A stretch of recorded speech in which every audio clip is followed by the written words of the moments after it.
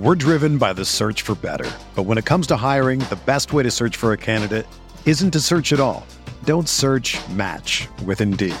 Indeed is your matching and hiring platform with over 350 million global monthly visitors, according to Indeed data, and a matching engine that helps you find quality candidates fast. Ditch the busy work. Use Indeed for scheduling, screening, and messaging so you can connect with candidates faster. Leveraging over 140 million qualifications and preferences every day, Indeed's matching engine is constantly learning from your preferences, so the more you use Indeed, the better it gets. Join more than 3.5 million businesses worldwide that use Indeed to hire great talent fast. And listeners of this show will get a $75 sponsored job credit to get your jobs more visibility at Indeed.com/Blue Wire. Just go to Indeed.com/Blue Wire right now and support our show by saying that you heard about Indeed on this podcast. That's Indeed.com/Blue Wire. Terms and conditions apply. Need to hire? You need Indeed. This podcast episode is brought to you by Coors Light. These days, everything is go, go, go. It's nonstop hustle all the time. Work, friends, family, expect you to be on 24/7. Well, sometimes you just need to reach for a Coors Light because it's made to chill. Coors Light is cold lagered, cold filtered, and cold packaged. It's as crisp and refreshing as the Colorado Rockies. It is literally made to chill. Coors Light is the one I choose when I need to unwind. So when you want to hit reset, reach for the beer that's made to chill. Get Coors Light in the new look delivered straight to your door with Drizzly or Instacart. Celebrate responsibly. Coors Brewing Company, Golden, Colorado. What's up, RotoViz listeners? It's Colin Kelly here, executive producer of RotoViz Radio and one of the co-hosts of the RotoViz Overtime podcast. I just wanted to drop by and say thank you, as always, for listening in to another RotoViz Radio production. As a loyal podcast listener, you can save yourself 10% off a RotoViz NFL pass right now at rotoviz.com/podcast or by simply adding the code RVRadio2021 at checkout. That'll get you access to all of the content and tools on the RotoViz website, the best tools and content in the business for the best listeners in the business. As always, we do appreciate you listening to each and every show, and if you do have 5, 10, 15 seconds to spare, please drop a rating for today's show on your favorite podcast app. It is much appreciated. With all that said, thank you once again for tuning in. I hope you have a great day. Now let's get back to the show. We're talking even more free agency moves on RotoViz Radio. What's up, RotoViz?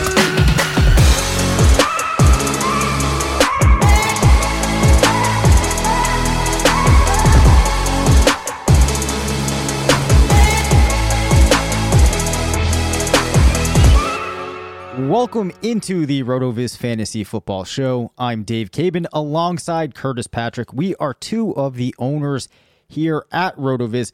We have a great show for you today. We are going to be talking about Will Fuller, Jonathan Taylor, Marlon Mack, Jared Cook, and more.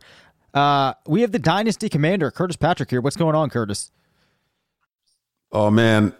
It sounds like you're reporting for duty for our third episode of the week, and I'm ready to drive us through, man. We've got some interesting players to cut up here. Going to take a little tour around the RotoViz toolbox to get some juicy nuggets on each of these players, and I personally think that the listeners are going to be very pleased listening to our dulcet tones all night. Well, you definitely have the radio voice. I am not sure that I've ever received, anyone saying that I have, the dulcet tones, but we will press on. Will Fuller inks a 1-year deal with the Miami Dolphins. I forgot to hit the sound drop, but nonetheless, we will press on. What do you think of this move for Fuller's dynasty value? No, just go ahead and hit it right now, man. We're getting our reps in. People can listen to us get our reps in. That's fine. I'm not going to start the segment unless you hit the press check drop.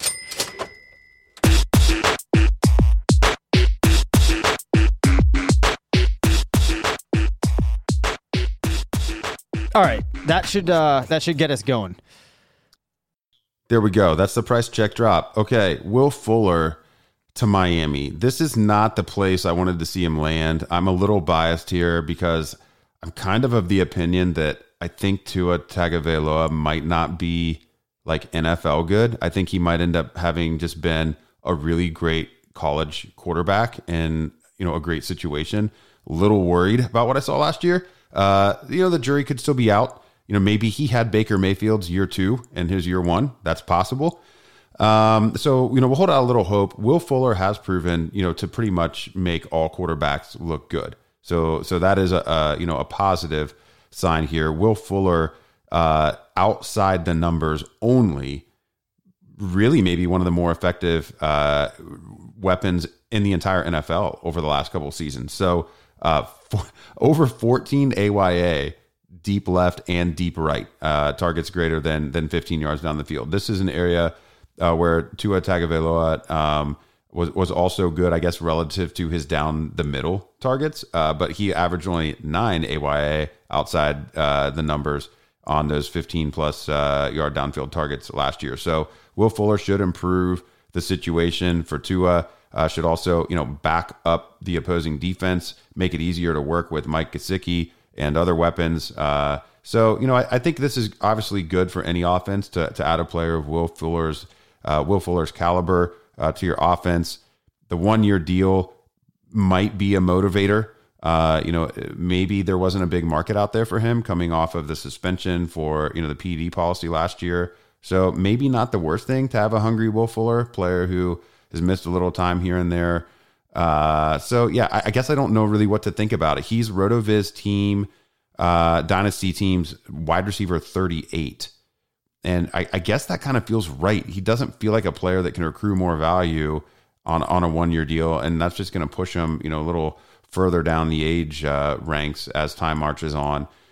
He kind of just remains the same as he always ever was, which is, a really intriguing best ball target and a value in redraft formats when you can get him below his ADP. Yeah, I mean, I've always been a big fan of Will Fuller's. This goes back to when he entered the league. I think that he does have the impact, like you alluded to, similar in a fashion to how Deshaun Jackson makes his quarterbacks better. I think that Will Fuller certainly can do that. Is Tua more Tim Tebow than we'd like to think, in the context of a player that is just on a tremendous college team that has certain skills that translate very well in college football, but perhaps doesn't have the nuance needed to be an NFL passer? That is certainly possible.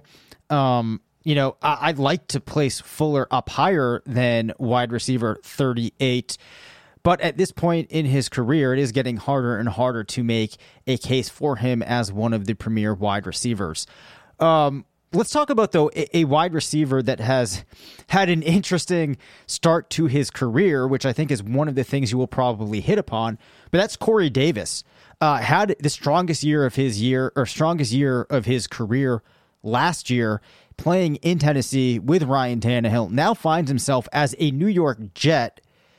Looks like he could be the main show in town there, but I think that it's easy to forget about Jamison Crowder, who I believe retains a high target share, as we talked about last episode. They also added Keelan Cole. They have the rookie there in Mims. There's other bodies there that they can utilize. What do you think about Corey Davis heading into 2021? What's his dynasty value look like?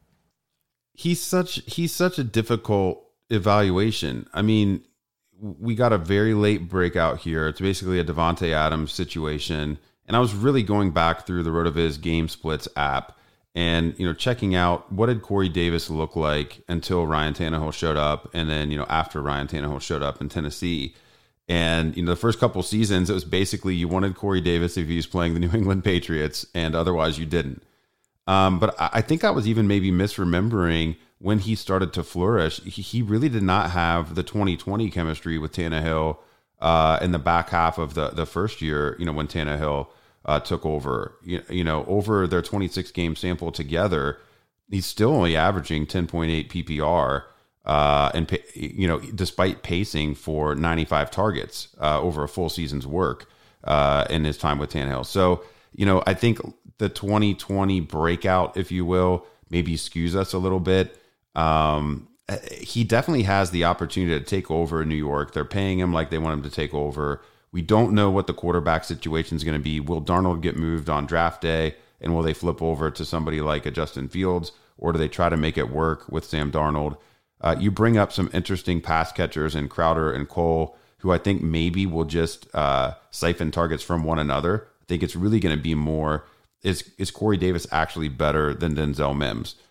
We won't know that until they're on the field together. I actually kind of think they're similar players. It's the Jets seem to be showing their hand in terms of what their type is.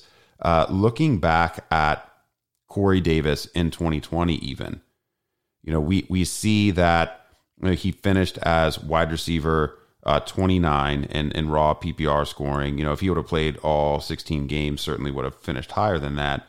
But he really did his damage in 3 games. He had just 3 games with more than 20 PPR.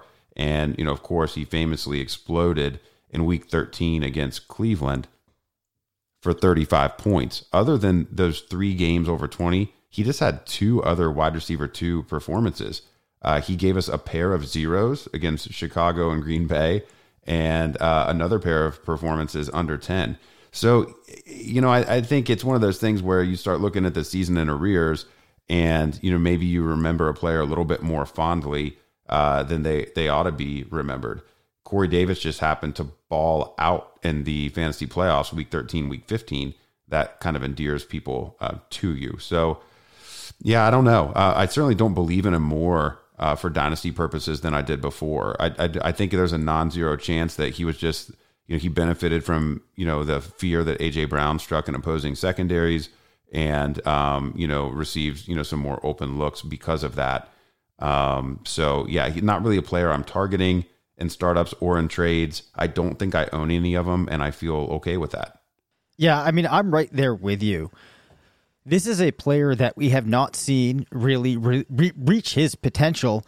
Put together one good season that might get you interested, but now you're sending him to an organization that has not shown us that you should want players that are in it right now. And sure, he's stepping into a role where he could be the main target there, but that does not mean that he's a player that you want just because of that. And as you mentioned, we're not even sure that he really is the best wide receiver on that team. Maybe it is Mims. So there's just not much that you can point to that's telling you that this is a player whose value is even going to hold, which I think is a pretty big problem. And I think that you need to, with a player like Corey Davis, be thinking about what does their value look like in 2 years. And I have a tremendously hard time picturing his value having appreciated, and I'm pretty sure that it will definitely have fallen. Probably shouldn't say definitely, but I feel pretty strongly about that. So I think we've talked now about as much as I can stomach talking about the Jets. So let's move on, and I have an important question for you. Is it time to panic on Jonathan Taylor because the Colts are bringing Marlon back now? I know that there's already, there's been a lot of people that are Jonathan Taylor detractors, didn't want to buy into Taylor.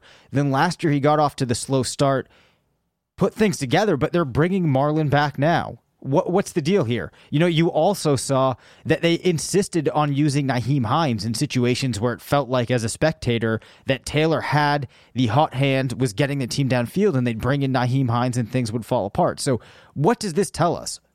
Is it time to panic? Are we looking at a 3-headed monster in the Indianapolis backfield? I mean, the monster is going to have 3 heads, but, they're all different sizes. So yeah, Frank Reich has always, this is what he does. This is what he does. This is where he's comfortable. He is much more comfortable, mixing guys in, keeping his backs fresh. I think he's overthinking a little bit here with Jonathan Taylor. I know that you and I are both pretty high on him, and the team in general here thought he was one of the better prospects of the past 5 years at the running back position when he was coming out last year. And I just think that we need to reset ourselves on what Jonathan Taylor is going to be as long as he's an Indianapolis Colt. Phillip Rivers loves to throw the ball to running backs. He's gone. Carson Wentz is not the type of screen quarterback that Phillip Rivers is maybe one of the screen happiest quarterbacks of all time. That situation is over with. And Frank Reich, he's saying all the things that you don't want to hear yet again. When he was talking about Marlon Mack coming back, he was praising him for working hard to come back from injury, and articulated that there would still be, quote unquote, plenty left for him in this backfield. He did acknowledge that Jonathan Taylor, earned his right to be the lead back. But, the team was still even working Nyheim Hines in goal-to-go situations last year. I just think we got to look at this Colts backfield a little bit more like maybe the Browns backfield. I think Jonathan Taylor to Nick Chubb is a much fairer way to, come up with a fantasy production comp than, last year we were hoping he would become more of a, Saquon Barkley type. And I just don't think that's going to happen in this Colts situation. Jonathan Taylor, top 5 fantasy running back upside, going to really need it all to align perfectly and have that kind of Derrick Henry-esque season where he leads the league in rushing touchdowns or something, I think, to get all the way there. That's how I'm choosing to view this.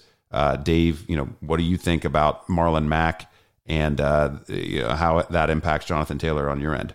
I'd really like to make the case that it doesn't impact him. When I first heard the news, I was gangbusters to make the case as to why this isn't a problem. But in retrospect, when I think back to what I saw last year in the context, like I already talked about, of Nyheim Hines coming in on drives where it felt like it should be completely Taylor's, it's hard not to react to this news in a way that says maybe I do need to slow down my enthusiasm for Jonathan Taylor.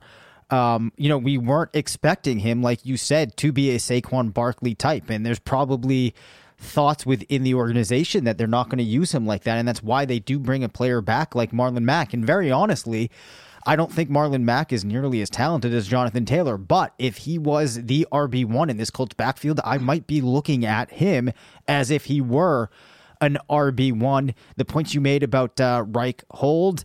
And, I am inclined to agree with you. I still think, though, that you are looking at Jonathan Taylor for redraft purposes as an RB1. The problem is you're no longer looking at him as a... We're driven by the search for better. But when it comes to hiring, the best way to search for a candidate isn't to search at all. Don't search, match with Indeed. Indeed is your matching and hiring platform with over 350 million global monthly visitors, according to Indeed data, and a matching engine that helps you find quality candidates fast. Ditch the busy work. Use Indeed for scheduling, screening, and messaging so you can connect with candidates faster. Leveraging over 140 million qualifications and preferences every day, Indeed's matching engine is constantly learning from your preferences, so the more you use Indeed, the better it gets. Join more than 3.5 million businesses worldwide that use Indeed to hire great talent fast. And listeners of this show will get a $75 sponsored job credit to get your jobs more visibility at Indeed.com/Blue Wire. Just go to Indeed.com/Blue Wire right now and support our show by saying that you heard about Indeed on this podcast. That's Indeed.com/Blue Wire. Terms and conditions apply. Need to hire? You need Indeed. A player that could contend to be the RB1. Yeah, that's beautifully said. I think we found like-mindedness on this one. And, I hope the listeners get there too. I mean, Jonathan Taylor still does, I think, have that upside. But I really think in this Frank Reich offensive design, it's going to take an injury to one of the backups to really see a season long where, it's a Jonathan Taylor bell cow situation. And short of that, he's just going to fall short. I don't see Christian McCaffrey, Dalvin Cook, Alvin Kamara type upside for Taylor. I think he just falls short of that if everything plays out, the way the backfield depth is shaping up at this point. Sugar Ray Leonard, Roberto Duran, Marvelous Marvin Hagler, and Thomas Hearns. Legends, whose four-way rivalry defined one of the greatest eras in boxing history. Relive their decade of dominance in the new Showtime sports documentary, The Kings, a 4-part series premiering Sunday, June 6th, only on Showtime. All right, let's hit some fantasy headlines brought to you by RotoViz News. Of course, everything that we've been talking about in these episodes is more or less a headline, so these are hard to escape right now. But Curtis, let's start with Jared Cook. He is now a Charger. Does he come in and replace Hunter Henry? Getting more or less a one-for-one replacement of Henry's fantasy production. Is he better? Is he worse? Let's get your thoughts. I don't know that he's not better. I think we've wanted Hunter Henry to kind of bust out over the years, and he just never really gives it to us. Injuries have a lot to blame with that. And I think early in his career, other Chargers tight ends also maybe held him down just a little bit. But Jared Cook only had 60 targets last year, and he's a mid tight end too. He's tight end 17 in that mess that was the Saints quarterback room in 2020. Now goes to a really exciting situation with Justin Herbert and a dynamic Chargers offense that very capable of pushing the ball down the field. I think Jared Cook's a better fit, even at this advanced age, better fit for what the team wants to do, trying to keep up with the Chiefs and being able to score, basically on any play. Hunter Henry vacates 92 tight end targets, and he was the PPR tight end 12 last season. So Jared Cook's probably going to be a value. People don't, I've not really heard anybody be excited about him, but I had plenty of them last year, would ask for him and throw in deals, both in Dynasty and then, also target him late in best ball drafts. And I'll be shocked if he's not a value in 2020, really, in any format, just because I'm that high on the Chargers offense and I'm that high on Jared Cook's skill set. Wow. So, I've actually always really liked Jared Cook because if you go back to when he was coming out of South Carolina, as a tight end at nearly 250 pounds, ran a 4.49 40-yard dash that was 98th percentile, had a 99 percentile vert. The guy was just super athletic. We saw him produce in certain spots pretty nicely in New Orleans. I think you make a really good point about the fact that he might be a better fit there than Hunter Henry was playing for Justin Herbert in that offense. And hopefully we see that tick up in targets. So for me, I actually am probably going to be drafting Jared Cook in 2021 as if he were a tight end one. I actually honestly might be relatively excited about getting him because I am not sure that the general populace is going to be making the adjustment, pushing Cook up into that tight end one discussion. And I don't know if they're going to be as excited as I am. Let's move things along. Let's talk about Marvin Jones, a player that's 31. Where does he fit in to this receiving core in Jacksonville?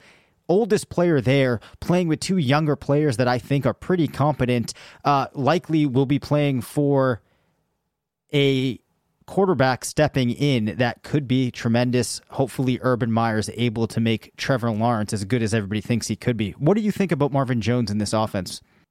I think he's probably brought in to set the tone. It's a locker room signing. He was well liked in Detroit. Really endeared himself to the community. Had some tragic things happen, within his family, to where, I think he really became a locker room glue guy, very big, charitable, personality there in Detroit. And so I think bringing someone in that can set that type of example for a team that's going to be very young, they have a lot of draft picks in addition to the young talent already on the team, and getting some of that leadership, will be helpful. I'm not very high on him being able to reproduce what he did in Detroit, where it seems like he was just always a sneaky wide receiver too, ever since he arrived up there in the Motor City. There's one way that I could see him, kind of reprising that type of effectiveness again, and that would be if Urban Meyer decides that, Laviska Shenault is not going to be like our slot receiver or really even be a receiver at all. I'm going to use him as an offensive weapon, kind of like Curtis Samuel, player that was one of Urban Meyer's designs there in Ohio State, and Curtis Samuel's final year, 2016 at Ohio State, 97 rushing attempts and 74 receptions. They kind of used him. They gave him equal, 1-to-1 touches. We'd be drooling if Laviska Shenault got that type of carry share for Jacksonville, along with those types of receptions. But perhaps a similar role could make sense in what I think will be a true spread offense with short passes. I think Marvin Jones is probably going to be running a lot of 9 routes, and will be in very good shape, but not sure he's going to give us the fantasy production that we're so accustomed to. Got it. I think that's a very fair take of it. I wouldn't imagine that anybody listening out there got super excited about this move, but I almost feel like it's more interesting in the context of DJ Chark and Laviska Shenault. Of course, as you mentioned, a lot of this is going to depend on how Urban Meyer decides to actually deploy these players. But nonetheless, I think that there's going to be one of the more intriguing teams to watch as we move into 2021. All right, Curtis. Javonte Williams, I want to know, does he deserve to be in the same tier as Travis Etienne and Najee Harris? I personally love Harris. I believe that you do too, given some of the things that I've seen you say about him, given what the team thinks about Harris in the Dynasty Command Center rookie guide. I'll give the quick scouting report, if you will, on Williams. Very strong in breaking tackles. Doesn't have as much size as a player like Harris, but runs like a type of guy that is going through tackles, getting himself downfield. Really great in pass protection. Could be a 3-down player. That north-south patient type of runner. Not the greatest catcher in the class, but I think definitely can also be involved on passing plays. Now, if I am just looking at the numbers that he put up, his college production, there are a couple of important thresholds that I would have that I look at that put players into this cohort where they have very high odds of being a RB1 type of player in the NFL. He does not hit those thresholds. Of course, he did play in college at UNC with Michael Carter, another player going being looked at by some scouts as one of the better backs in this class. I'm not really there on him, but it's understandable why his production might have suffered. So my question for you is, does Williams belong in the tier with Etienne and Harris, or is there a very definitive break between those two backs and Williams? Yeah, I talked about this in our RotoViz Fantasy Football Rookie Draft Guide. I think that the community wants to push Javonte Williams up the board into that same tier because of the relative lack of quality of depth at running back in rookie drafts this year. So they're desperate. Who is that guy that we can push up there? And, I know he rates very highly because of his ability to break tackles and create in space. And I think he had one of the better missed tackles forced scores or grades by PFF in recent history, maybe one of the better scores ever in that category. That's also something we saw from, David Montgomery. And, we can debate another time about whether that's translated to the NFL. I do not have Javonte Williams in that same tier. I think there's a break and there's pressure to put him up there. I'm not going to succumb to it. You mentioned that Michael Carter being a quality player, maybe is a reason why Javonte Williams didn't, emerge as a true bell cow.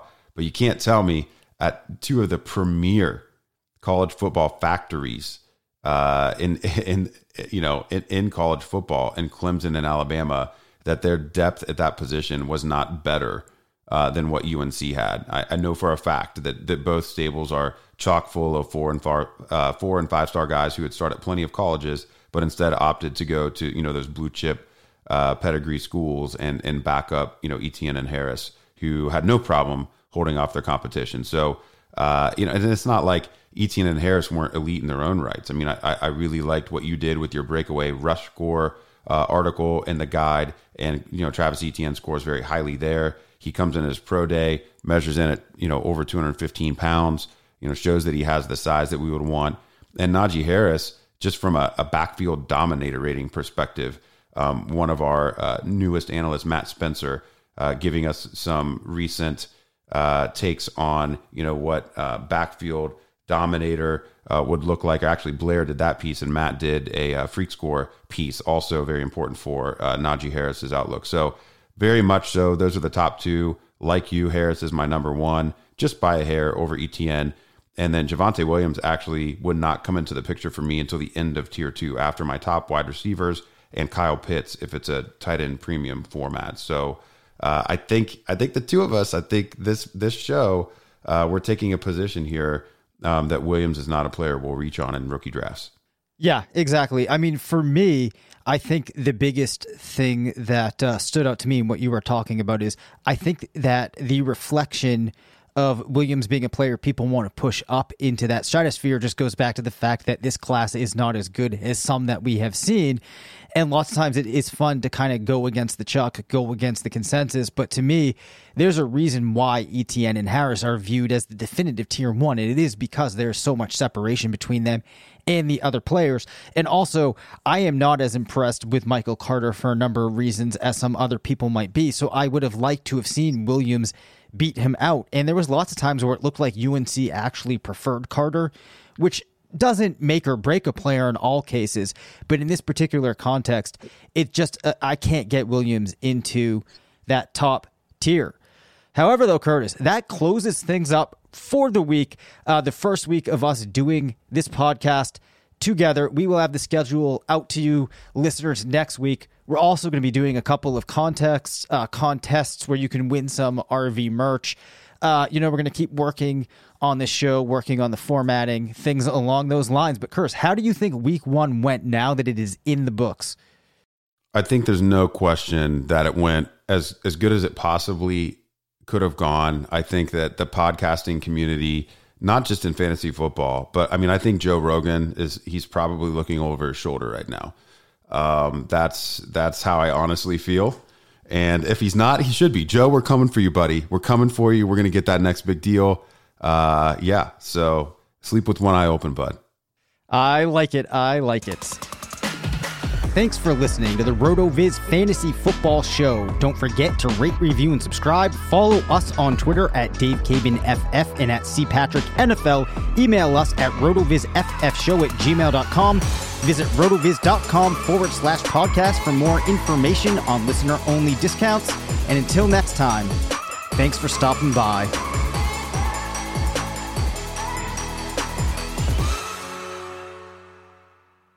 Sugar Ray Leonard, Roberto Duran, Marvelous Marvin Hagler, and Thomas Hearns.